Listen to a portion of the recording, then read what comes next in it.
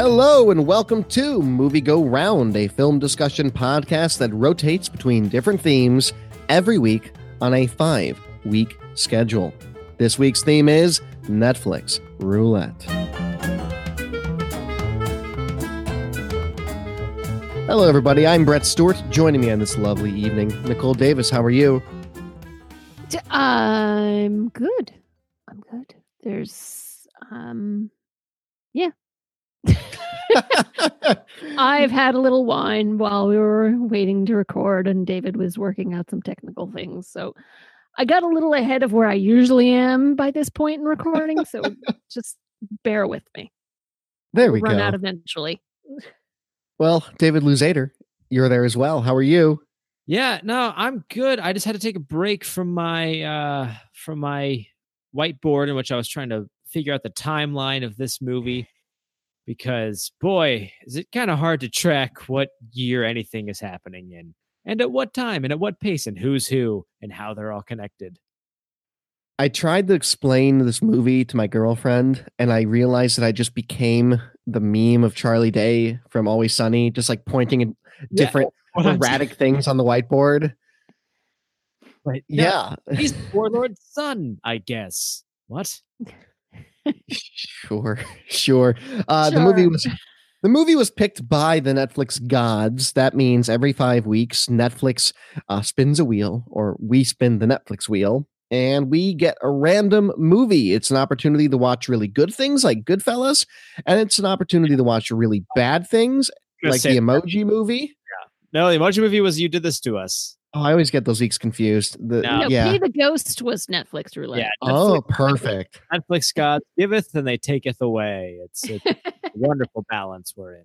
And then we're in this weird middle ground where I think you two might have hated it and I kind of loved it. I'm just not sure. I didn't hate it. It's not great. It's not great. I'll certainly preface the discussion with that. But before we talk about this movie and introduce it, I do want to do some housekeeping. David, next week is Future Classics. That is a film that has come out in the last decade that we believe in some capacity will be deemed a classic many years from now. It's your pick. What are we watching? All right. So when I realized it was my time, I went back and looked at movies of 2009. Were there any movies I really wanted to make sure that I got done before this year's up, since we're like fresh at the beginning? If it's, it's a good time to get 2009 film. And I realized 2009 was a really mediocre year for films. So I was looking at some other years and trying to decide. And then I came across one. I remember this was going to be one of my very first Future Classic picks. And I figured, why not do it now? It is a movie that the year it came out, Tom Hanks called one of his favorite movies of that year on a Reddit AMA. That is 2012's Looper. Ooh. I've always wanted to see this. All right. Oh, so good. Yes, directed by Rian Johnson, starring Joseph Gordon-Levitt and Bruce Willis playing the same person. Yep. It's great. Oh, it's directed by, I love Rian Johnson. I have such a soft spot for him. Fantastic. Soft spot. Man's great. Yeah, this is one of the. It's got one of the most disturbing scenes of the implication of time travel that I think I've ever seen in my life. One of the worst representations of time travel ever. It's worse than Marty McFly almost banging his mom. Buddy. Oh, buddy. Okay. We'll get into it. We'll get into it. I'm excited. All right, Looper. We're going to be watching that next week. Looks like it's available for rent pretty much anywhere. And then also I wanted to go through our some of the mailbag stuff that we have that has been tweeted at us in the last week. It turns out when I post things on our Twitter, people respond. I'm not as good about our Twitter as Nicole is about our Facebook, so I'm certainly going to change that, having posted the Polka King and gotten responses such as a good friend Phil. Check out the documentary on this lunatic as a companion to the movie. Definitely. Greg on Twitter. Jack Black did an amazing job in this movie. The combination of the carefree/fun image of Levon in the public and his stress behind the scenes was masterful. IMO. I really felt the pressure. The movie was very weirdly paced, but his and many other performances make it all worth it. Love the folks moving around. Great insights. Thank you. Wonderful episode as always. And then There was someone else in here that said this movie was like creepy and uncomfortable or something like that. Oh no, not a great flick, but crazy story. I was projecting upon them because I found the movie somewhat creepy and uncomfortable at times. So definitely, if you want to connect with us, looks like Twitter is a better place to do that than I thought. We'll tweet out all the new episodes, so you can go ahead and follow it there. But let's go. What's our Twitter handle again? Oh yeah, it's at Movie Go Round Pod. So no hyphens or anything like that. Movie Go Round Pod. Check it out. Follow us there, and you'll have the opportunity to see all this stuff pop up. It's also a really good place, in addition to the Facebook, to vote on the "You Did This to Us" polls, which are every 5 weeks. But you didn't do this one to us. Netflix did. The Phantom of the Theater. It came out in 2016. What did it say? It's a Chinese film? Yes, Hong Kong. Okay, Hong Kong. Came out in 2016. An abandoned theater said to be filled with the vengeful spirits of a troupe of acrobats murdered in a fire 13 years ago waits for the once grand palatial playhouse to reopen with a new show and bring in new victims. Ooh, spooky. This is a horror movie. I don't even really know if that. Yeah. It's kind of a horror movie. It's a thriller. In the sense that The Phantom of the Opera is a horror movie. This is a horror movie. Yeah, it's a thriller, I think. I think that's a better category for it. Maybe. Sure. So this movie, what is going on? I feel like this is the best place to start because this movie, not only does it jump in like 10 different time periods and like 3 different twists, but uses like 10 different color schemes throughout. Can't really decide where it lands on the score, and is ambiguous entirely in time era as an independent filmmaker makes his first movie with like a rotating manual 35 millimeter camera. Well, no, it takes place in the 1930s. Does it? Yeah. Yeah. Mostly, yeah. Except for the flashback. Right, which takes place in like the early 1920s, I think.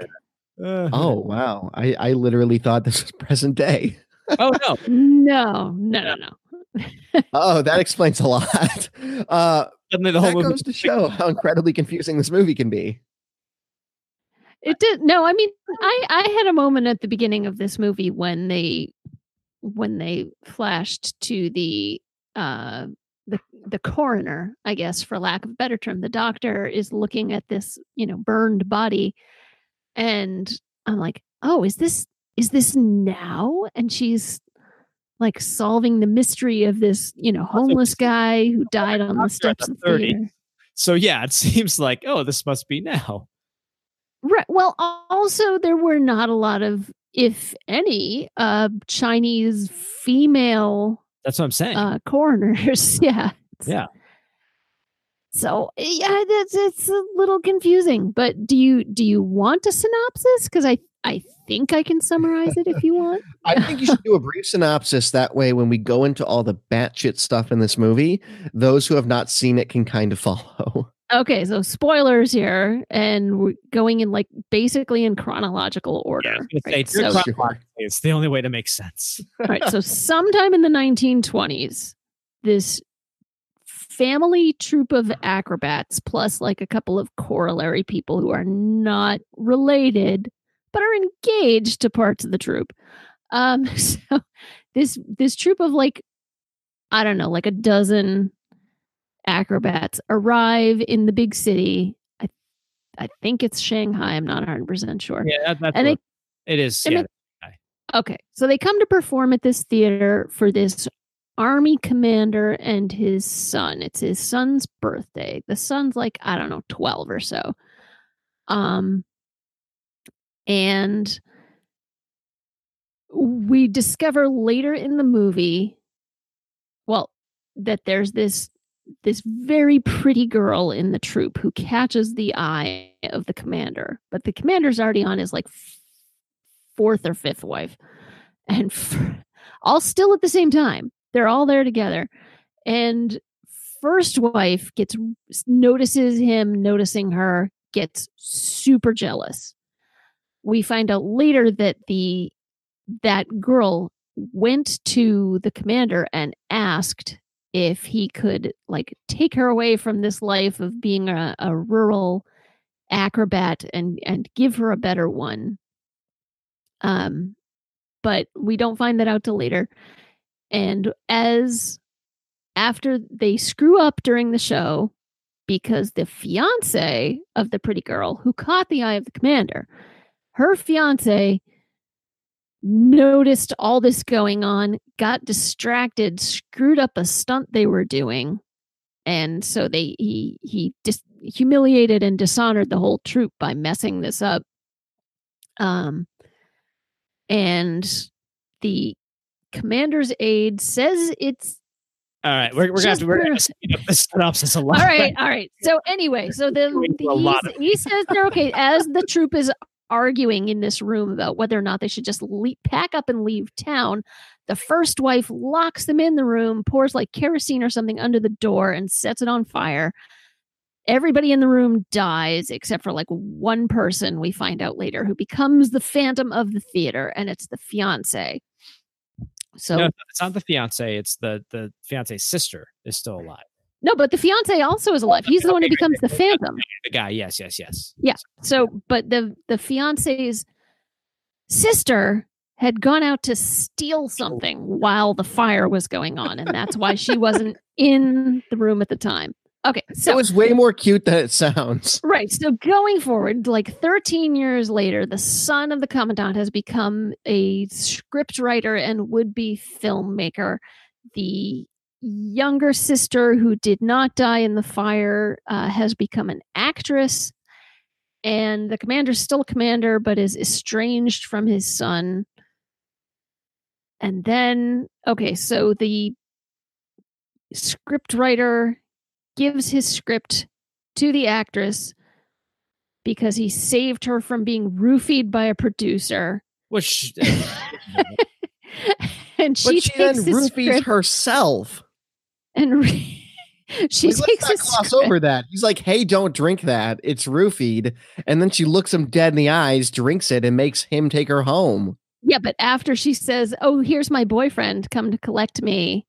Thanks, producer man," and then drinks it as like a show of as if pretending she didn't know that the wine was drugged. He takes her home, gets her home safely. She takes the script the next day, says, "I want to make this movie with you." So then the producer wants to make the movie because she's a money-making person. No, the producer wants to pay. Well, that also. But she's also a box office draw. So they start making the movie in the theater. The leading man gets killed by the ghost. In the theater in which the acrobat family was killed years before. Yes, right. The haunted theater. By coincidence, the scriptwriter has decided to write a script about a troupe of acrobats who dies in a theater and becomes haunted. And that's why he wants to film there. Doesn't really seem to... Did it seem to anyone else like he didn't really recognize that theater, like he just stumbled upon it, like, oh, what is this? I'm just discovering this for the first time, even though he was there the night a bunch of people died. I don't know. It's very unclear. So people keep dying in the theater. The coroner is the scriptwriter's girlfriend, and she's puzzling over it because it seems to be in spontaneous combustion. They start burning from the inside. And the scriptwriter and the ingenue fall in love, but the ingenue kind of pitches herself at his father, and it turns out it's all a plot between that the ingenue is actually, the girl, one of the acrobats who is one of the acrobats, and the whole thing was to lure the commander back for the premiere of the movie so that they could kill him as revenge for killing the acrobat troupe, because they think he was the one who ordered the fire to be set. Mm-hmm. Now keep in mind that this plot is entirely contingent on the fiance staying in this theater for 13 years. Okay, no, you have to read the way David wrote it in the Slack. Okay, all right, here we go. The show doc. Quote, Wait, so their plan was to get her to be a known and recognizable film starlet, have her meet the warlord's son, who they will hope to just have written a movie, or who will have just wrote a movie script for a film that can be filmed in a creepy old abandoned theater that he needs a lead actress for, but his first choice will reject him on sight and then murder the star and fiancée to impede production when their goal is for him to complete the film and get his father there. Yeah. Oh, check them out. And then they murder the star and the financier. Why? Why do they do? What is this plan? What is it? What is it? Because they murder a lot of people. They murder the old hobo at the beginning of the movie. For no reason. They act like, at the end of this movie, haha, it's all gone perfectly. Everything we've done makes sense. Nothing they did at any point in this movie makes any sense. And why kill the star? Why, if you want the male star of the movie, right, the male star of the movie, if you want the guy there, why are you making it harder for him to make this movie? Maybe it's because they know that he will then take the lead, which will force them to grow a much strengthier is a word now, bond. He did. Why do they and kind of cheat on his girlfriend, the coroner? Because let's back up. That coroner we talked about is also this guy's girlfriend. A woman who I was pretty sure was going to not appear in the film again at a certain point. I was just kind of like, wait, doesn't he have a girlfriend? No one's mentioned her for quite some time. I was certain she was never going to appear in the film again. But she shows up at the end so she can dump him. So you think that right. So you think that he'll be free to have to go off with the starlet. But no, this doesn't happen. This guy who wants to make this movie gets so punished at the end for nothing that was his fault. I know, he was a 12-year-old boy at the time. And he's so earnest about making this movie, and he wants to be good, and he wants it to be good for his father. Like, so his father will have like a pride in him, and he wants his dad to see it. And and at the end, his girlfriend leaves him, and the woman that he fell in love with, who he was tricked to fall in love with, also leaves him. So this guy is just like, and he finds out that his mother is a murderer. Oh yeah, his mom that he like has been thinking that killed her. She was a saint. Yeah, was like the saint killed her or killed all these people. But I love like when the guy finds that out, the guy who was living in the theater, he was like, well, it's still your dad's fault. Because he's still determined because he's had this plan for so long. He's not going to let a little thing like it being the wrong person being punished stop him from implementing it.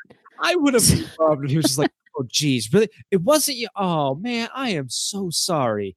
Oh, geez. Well, you guys get out of here, And I guess I just can't wrap my head around the idea that he lives in this theater for 13 years. Where is he getting food? There is no plumbing in there that I can tell. This place is very run down. It's been abandoned for 10 years. No one's apparently there's electricity at some point. Wouldn't it be easier to take revenge if you left? Couldn't he have done revenging a lot sooner? Building. He's capable of leaving the building to go find food but does he go to the bathroom? We don't know. I think he spends most of his time there because he's kept all the ashes of all his family members. He swept them all into one big pile in a crypt box. Yeah. It's not even a box. No, let's not call it a box. It is a literal crypt. Where did he get that? Put them into basically a sarcophagus. Why does this place have a dungeon? Like, I have so many questions about the way this movie because let's first of all, let's not be mistaken. This place has a giant sign plastered on the front that says movie theater. Well, the guy who owns it tried to revive it. Right. Yeah. But it's also not really a movie theater. It's more of it's more 20s. Yeah. It's more well tailored for live performances, hence the acrobats. And like it has like lots of really dungeony places underneath it with also made out of backstage, stone, understage, above the stage areas that are all like it's like there's like a mile underground.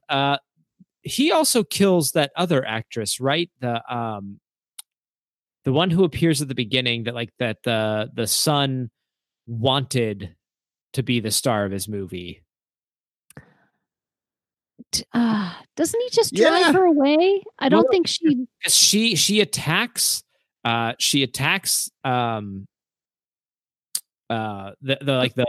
main actress of the movie, and she like stabs her with something, and she like goes hiding. She goes like running into the dungeon, and then comes across the Phantom. Are you talking about when she's in a Shy Guy mask, and then she also finds the Phantom in the same Shy Guy mask? Yes. So the seconds. Was there a follow-up that I missed? Okay, the jealous actress is Pan Ruyu, and she has won the Film Queen Award, the first ever Film Queen Award. Ah, yes.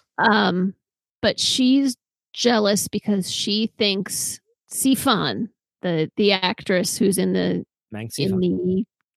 movie, she attacks her because she thinks that Sifan is trying to, quote, steal her man, who is the rich producer who's been trying to assault Sifan, basically, who tried to roofie her and tries to assault her later.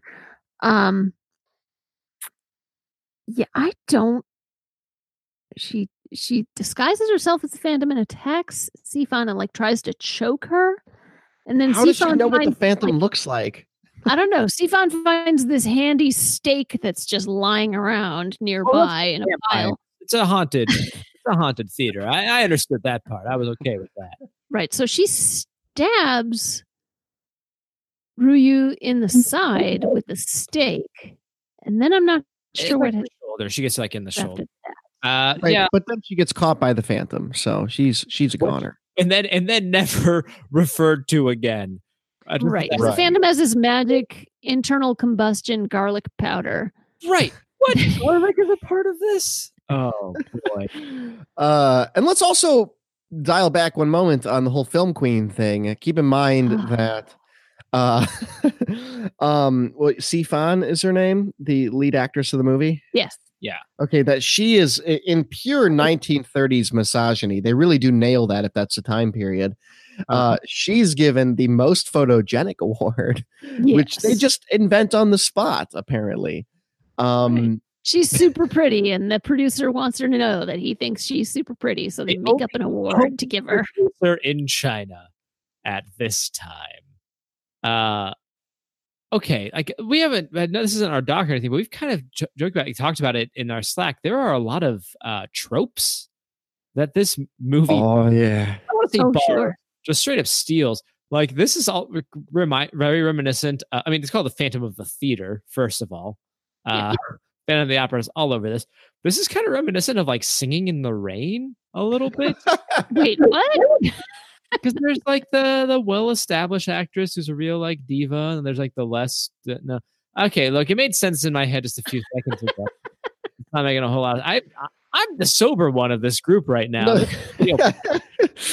The Bob Dylan whiskey. Yeah, but there's also like the haunted ghost twins, right? We got that going on. What? Right. So there's this allusion to The Shining. Yeah. Because So, but it turns out that I guess the ghosts that people see are like hallucinations brought on from the powder. But no, because the powder would kill you. Right. So they haven't had the powder. In fact, the ghosts are never really explained. But that's why the hobo sees the ghosts, though, is because of the powder. Is it? Or yeah, because as he's running into ghosts? the theater, the powder gets drifted into his nose, I guess, and then he starts seeing ghosts coming out of the big jars in the. But no one else. Theater. No one else has any of that just before they die.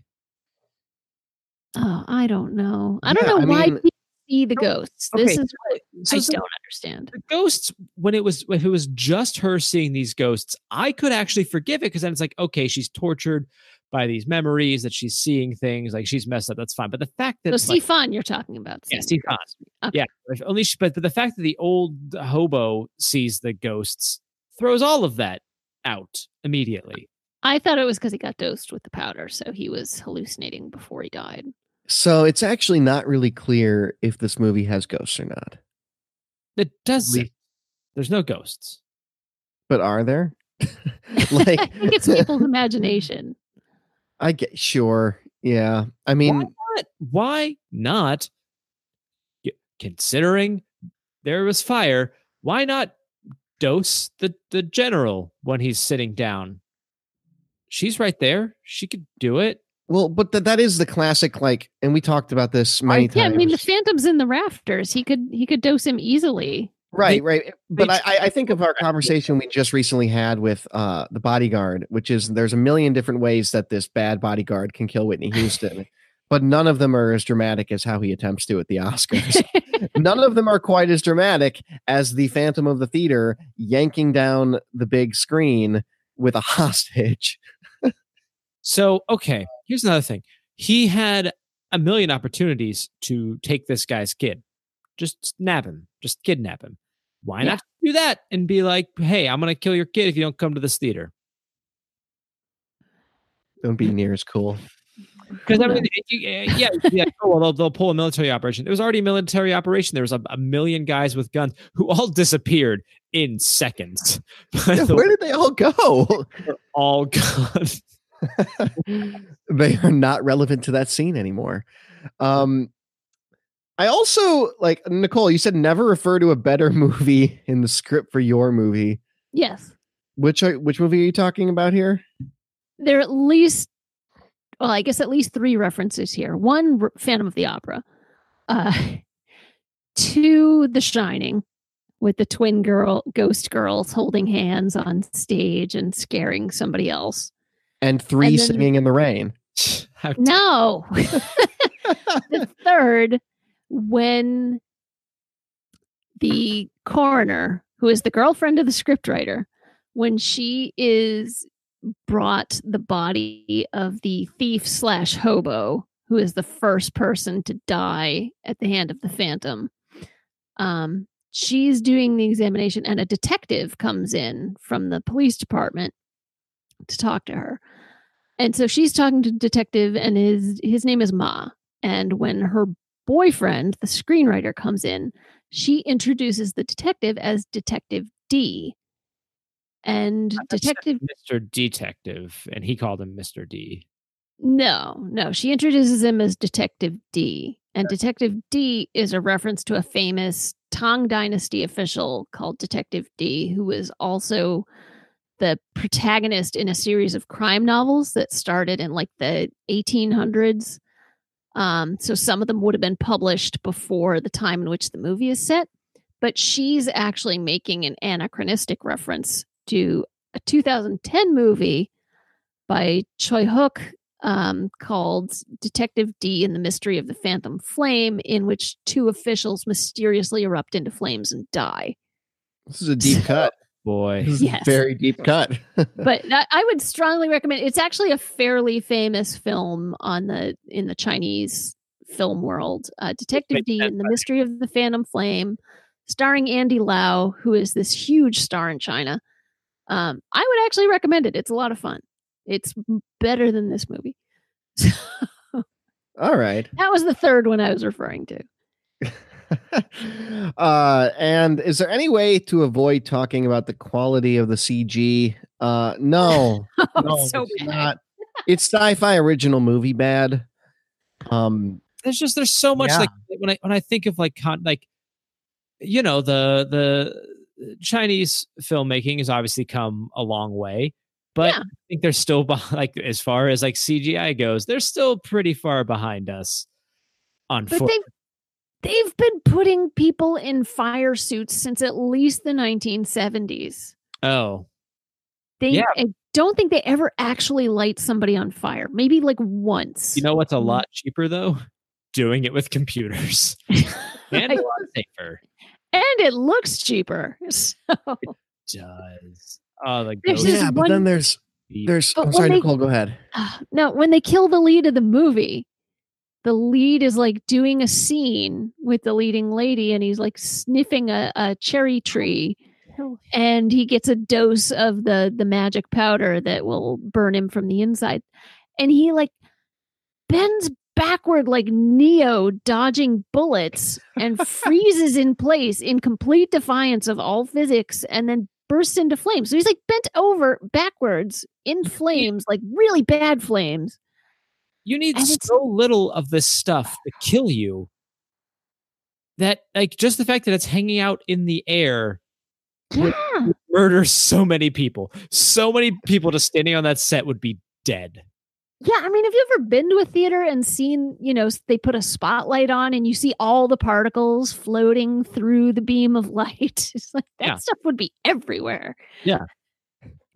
So many more people. Like the fact that stuff is so hyper localized, it is insane.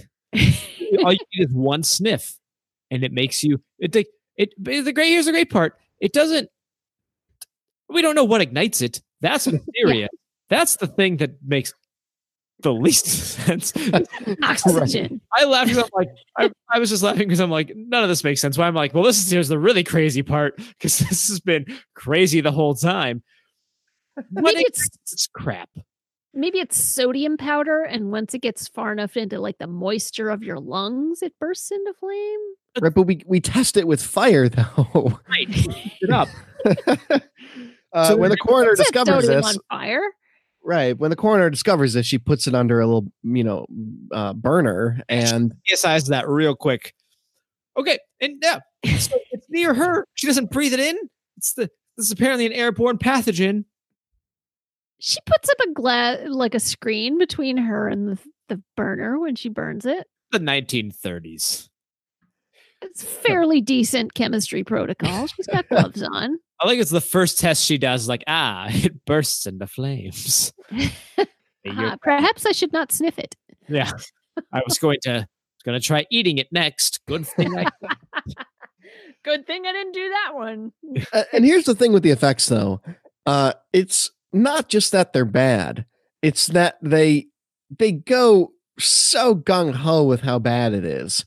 And I appreciate that about this movie. I kind of love that about this movie, that it doubles down on its effects budget that was already very low and just goes to town with it. There are full scenes of like hallucinations of an entire like acrobatic troupe, and there's magic dust floating around, and there's like green fire, and there's some ghosts that are very clearly people in green suits walking like zombies. Like apparently if you're a ghost, you're also now slow in this movie.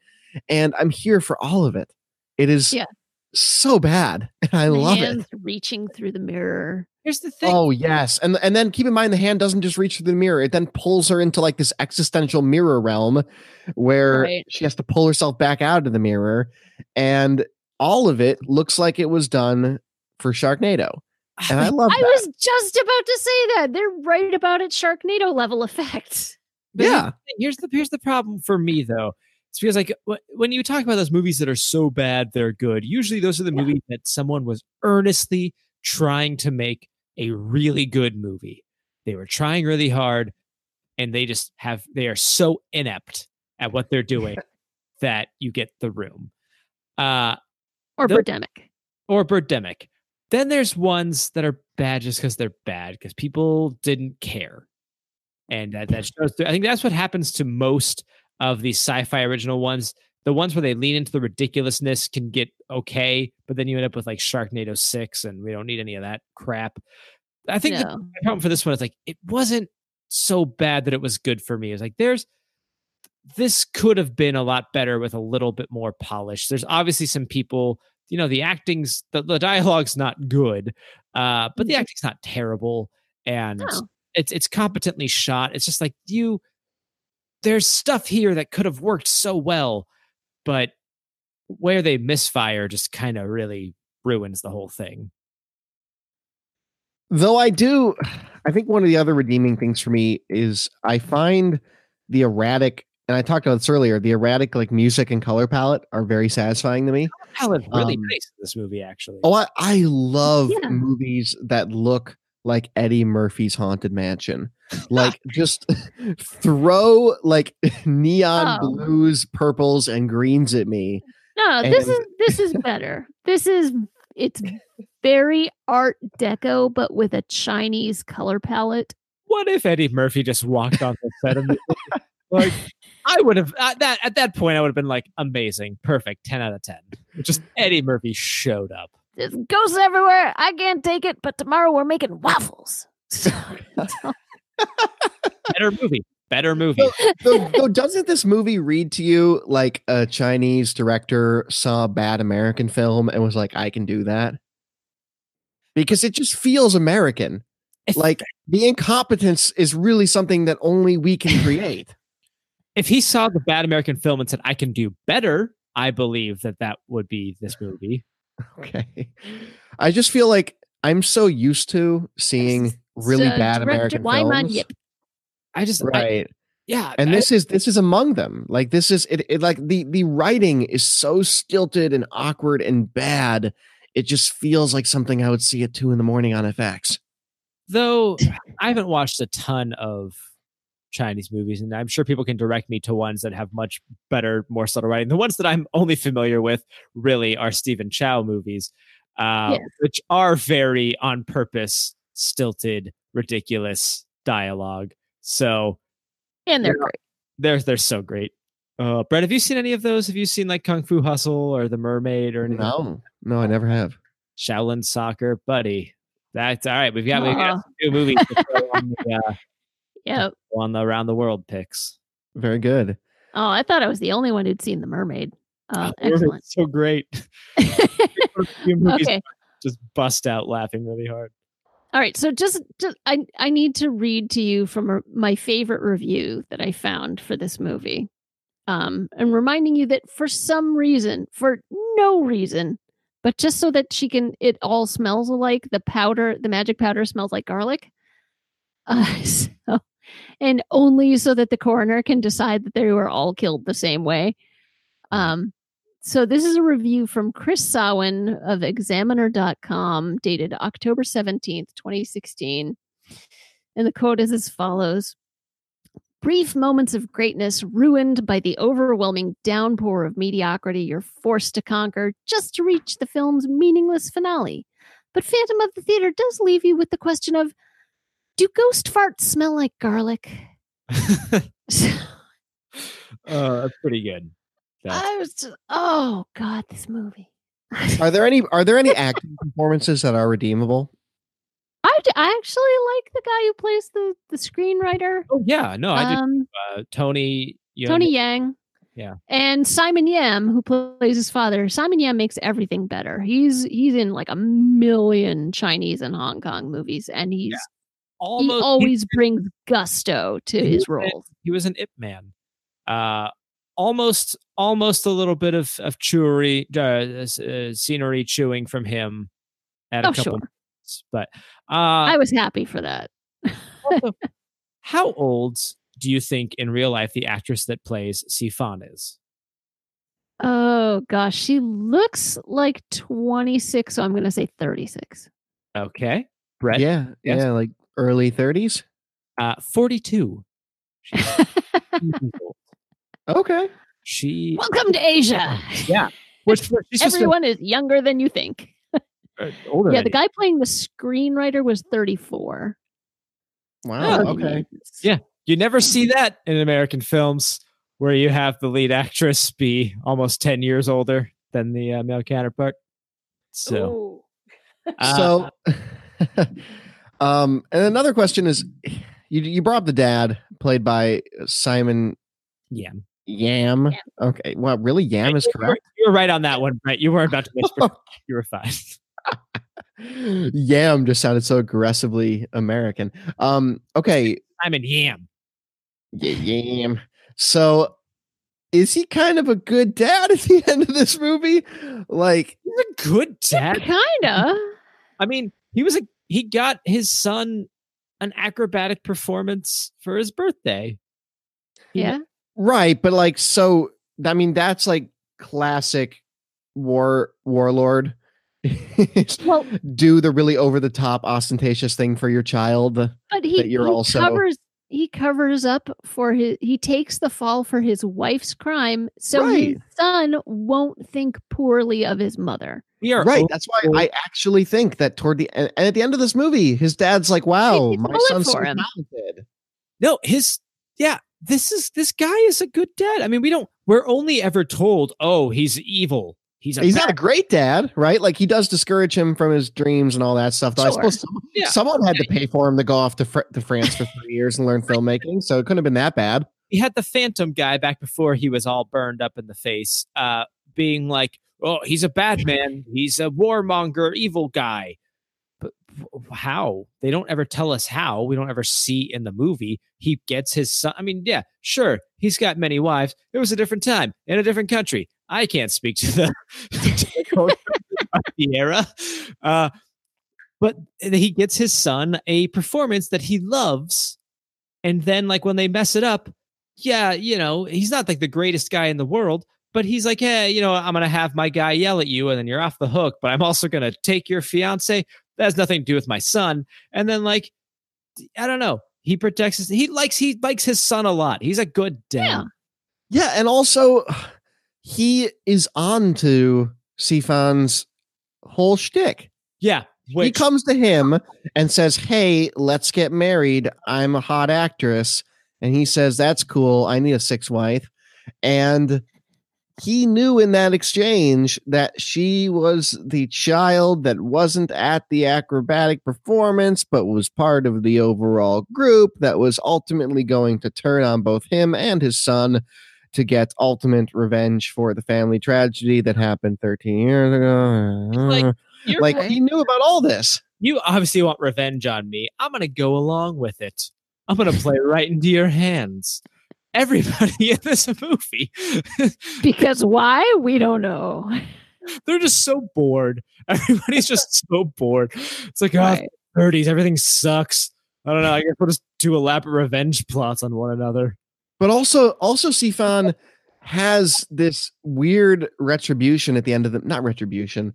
That would have been, I guess, what she was going for. But she certainly has this like redemption, rather, at the end of the movie, where she writes him a nice letter and says, "Hey, your screenwriter." She writes the letter, right? The screenwriter. Your bad movie taught me revenge is bad. It's like, hey, you double dumped is basically what she wrote in there. Right. We get all excited. The viewer is meant to get all excited when the coroner breaks up with the screenwriter, because then the screenwriter's free to go off with the actress who he fell in love with during the shooting of the movie. But the actress leaves him a letter saying, "Hey, now that I'm not keen on revenge anymore, I'm going to go see what life is like when I'm not driven by vengeance. So I got to," basically, it's like, I need to go find myself. See ya. Yeah. Again, this guy punished for following dreams. Yeah. Punished for nothing. It's so sad. Yeah. I'm trying to think now if there's anything. I mean, I'm gonna hold it against him for going after a different lady while he currently has his coroner lady. That's not cool. But other than that, that's not great. But other than that, he doesn't do quite maybe the things that warrant him ending up in the hospital at least twice in this movie. Can we also talk about the way the Phantom commits suicide? Oh yes, please. Please. It's so this is a hallmark of a lot of he just keeps let me say this. This is something that East Asian movies do extremely well. They do melodrama. Oh yeah. Super well. He Kobe's himself with his own powder and then falls into the crypt of his family's ashes. Yeah. It's amazing. Yeah. He suicides by internal combustion powder and falls backward into the sarcophagus full of ashes. Okay, talking about the movie in this context has totally changed my view on it. I'm kind of coming around to Brett's way of thinking. If it were 15 minutes shorter, oh man, I think I would have enjoyed this movie a lot more. At this point, I think I put this in the stack where I'm like, the movie's over and there's still 15 minutes. Like the logical conclusion of the plot happens, right? Still going. And what I love about the scene when he finally dies is that if you look closely at his body, when he falls into the crypt, the camera lingers on him for a solid 10 seconds. And you can see the man in the green suit just uncomfortably moving around and trying to get comfortable. And it's great. Go back and rewatch it. It's on Netflix, so it doesn't cost you anything. And it's just, it's so perfectly bad. And I adore it. I absolutely adore it. Now, the twist that it's not actually supernatural, does it enhance or ultimately detract from the movie when we do find out that this was all just an elaborate vengeance plot and the ghosts are hallucinations? Sure. Yeah, for me, it just, I don't know. It started to kind of lose something when it started to all be real. And now here's this elaborate revenge murder plot. I'm like, I'm more interested in this actually being a haunted theater. Me too. And I also think the ambiguity, it's late, guys. Remember, Brett is the one who has not been drinking. No, I haven't been drinking. Brett has. No, I got my Bob Dylan whiskey right here. I've only been sipping. So the ambiguity of this movie, I think that does detract from it. Because we aren't sure whether, I guess there's not ghosts, and that's what it wants to tell us. But there's also reason to believe that maybe there were because of the man at the beginning of the movie, the hobo. And that's not good. That's bad. That's bad filmmaking. It starts with a classic horror movie death, right? Where you have someone alone in a vulnerable position and like something bad happens to them. And like, you have the police don't want to go in there because they hear it's haunted. So have other people spontaneously combusted in there? Why is it considered haunted? Well, because keep in mind, as soon as the homeless man runs in to the building and dies, and the police are like, oh, it's haunted, we can't go in, then all the lights turn on and like music starts playing. Like the whole Phantom of the Theater is really making a whole show out of this. He has a beautiful line of dialogue. I don't believe in ghosts. Like he says literally that to no one. To this empty theater. Be like, hey, by the way, audience, I don't believe in ghosts. What? It's the noise he makes when the ghosts come out. I think my favorite sequence of the movie is the weird, like, ghost / like, we go into like the 30-minute flashback, right? Which is where you thought the movie should have ended. And it's like after that, it's around when he commits suicide. There's still like 10. Oh, okay. Sure. It happened. But it does this really intense, over the top, like scene creation of the flashback of all the performers starting to perform and all that good stuff. And it starts with just the screenwriter or the filmmaker standing in the theater, this all building around him. Like this was supposed to be really grand and beautiful and intense and have lots of colors. And it's like two of those things. And I love the scene for it because it tries so hard. It really does. I do believe the people who made this movie cared. I have to read the plot synopsis on Wikipedia because if you haven't read it, it's beautiful. A haunted theater filled with the vengeful spirits of a tragically trapped performance troupe murdered in a fire 13 years ago waits for the once grand palatial playhouse to reopen to a new show, ... and bring in new victims, ... Yes, the Phantom of it's almost as if we read that at the very beginning of the show. But it goes on. The Phantom of the Theater depicts a tragic love story between hot film star Meng Xifang and young director Gu Weibang, the son of the warlord Gu Mingshan. So I really should just read that second line, but I love hot film star and young director. Well, she did win, what, Miss Photogenic or right or whatever. Well, I mean, Ruby Lin is definitely pretty, and the young director Gu Weibang, played by Tony Yang. Thumbs up for him, honestly. Well, one thing I do want to tell you guys is I'm right with her on that one. Something that this movie has given me, which I wouldn't have had if we hadn't watched it, is the more like this section on IMDb. And oh god, so the man who plays the screenwriter is in another movie called The House That Never Dies. And it is a story based on the legendary mansion in Beijing, which local legend says is haunted by the ghost of an official's wife who committed suicide in the home around the time of the Cultural Revolution. The film follows a woman whose presence in the notorious mansion draws up spirits that have taken residence there. I'm watching this now. I can't wait. I'm so in on this. One other quick thing I do want to mention, and I just remembered it by reading the words Cultural Revolution. I do like that at the very beginning of this movie, it tries to poke a little bit at early Chinese censorship as much as it can without being censored by new Chinese censorship. Right. Right. Look, I mean, look at how progressive we are now. We allow ghosts in our movies. Yeah, I actually don't know the logistics of if you're making your film in Hong Kong, if you're not quite subject to as much of that. I don't know. But yeah, there's a whole scene where they're saying you can't have ghosts, and he says, but the ghosts are an artistic metaphor or something like that.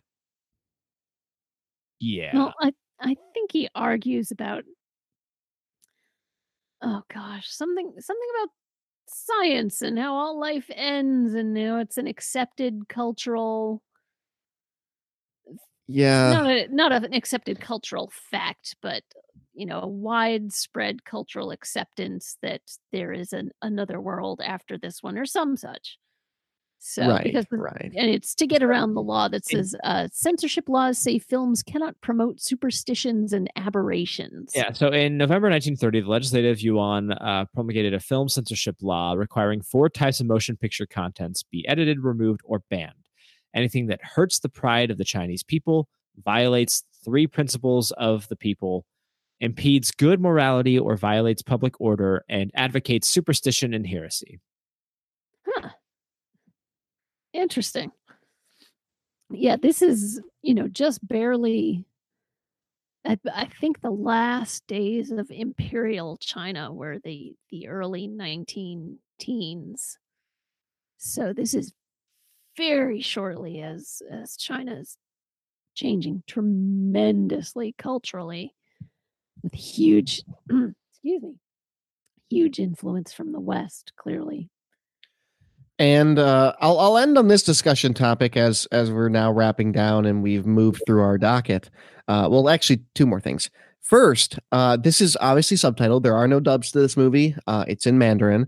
How was that for you guys? I felt the subtitles made bad writing even more obvious to me. Yeah, because I mean, with a movie like this, it's going to get translated. That's why I have a hard time really judging the dialogue, because it's farmed out to someone else who just makes the most literal, easiest translation they can, and not somebody who's no, I want to get the intent of the writing across. Right. That's a very good point. What is lost in translation? I would be curious. It did make me pay a lot more attention to this movie than I probably would have, honestly, if it was in English. Yeah. This is not exactly something you can just turn on and play at work. Nope. You got to watch it. So I suppose that's a good thing. And then I guess we'll end on Nicole's final thing in our discussion topic. Insert Ryan Reynolds, but why meme here. And but why? Yeah. I mean, that's what was going through my head most of the time. It's what there are, goodness knows how many adaptations of the Phantom of the Opera, the most recent famous one being 2004, I think, with Gerard Butler, directed by Joel Schumacher, by the way. It is so Schumacher-y. It's a hot mess and a half. The fact that Gerard Butler's Phantom doesn't have nipples on the outside of his shirt is really it's surprising.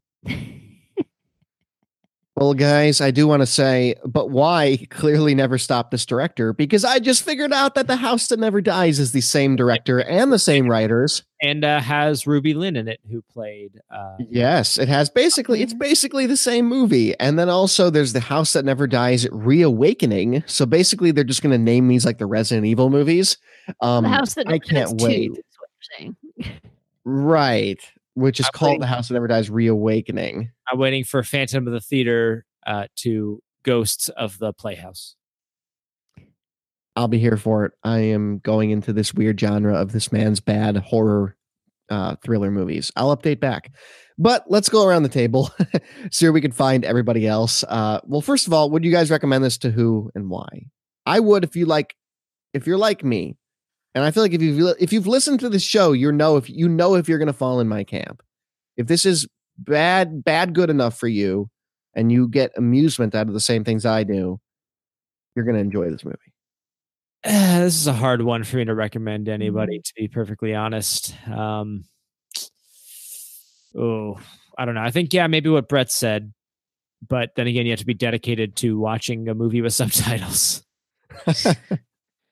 If you speak Mandarin, If you're, you are you can put it on in just the describing background. like if you don't have to pay attention to this movie? Yeah, If pretty you're much. learning Mandarin, but no, because then you really have to pay attention. Yeah. No, I actually know a couple of people who do speak Mandarin. If you think that- We're not born in China or raised in Chinese families, and if you speak Mandarin, or if you are from a Chinese family and we're born speaking Mandarin, then this is I would say it's fine to put it on in the background. It's pretty in a lot of places. There are good looking people in it. if you get that head trauma that lets you speak Mandarin, then you watch. That magical thing that happens. It does. I don't know if Mandarin, but sometimes people start speaking whole other languages. It's super rare. Don't start hitting your head on a wall thinking it's going to happen. But just in case it has Damn happened. it. Yeah. There went my plans for Saturday. Great. Well, David, where can people find you online? You have all sorts of witty stuff on Twitter. It's witty. I don't know. Claiming that Adrian Grenier needs to be playing Namor in the MCU is witty, but you can follow these rantings at Davluz. That is DAVLUZ. So Twitter and Instagram, you can find me there, and also on the Brokebot Mountain podcast. You got to hope they at least invited the guy to the Aquaman premiere, right? Just Wasn't there. We don't have time. The podcast is over. I could go for a lot longer. I know. We'll see you later at the Entourage movie sometime this. Oh, this year, good probably. God. I don't even know if I can do that to you guys. Oh, please no. Yeah, no, please don't. That's can't probably going to be in the list now. Yeah. Nicole, where can people find you? Well, give me 1 second right here. Somebody vamp, please, because I need to clear my throat. So here's the thing about Entourage movies. Like, look, I know it's not a good movie. I'm well aware of that fact, but there's something. Yeah, we'll never have to watch it. It's fine. You can find me taking care of our Facebook page. Thank you. You can find me taking care of our Facebook page at facebook.com/moviegoaroundpodcast, Letterboxd and Nicole_Davis, or on Twitter, which I'm just barely getting back to now after taking a long hiatus for the sake of my mental and emotional health. Under @YourWordWhiz, that's YOURWORDWHIZ. Very good. You can find me on Twitter at I am Brett Stewart. You can also find the show at tiltingwindmillstudios.com, and you can reach out to us on Twitter. Again, apparently you guys will do that. It is twitter.com/moviegoroundpod. We will be back next week, and we will be watching. David, refresh me while we're watching. Looper. Looper. I'm looking forward to it. We'll see you then.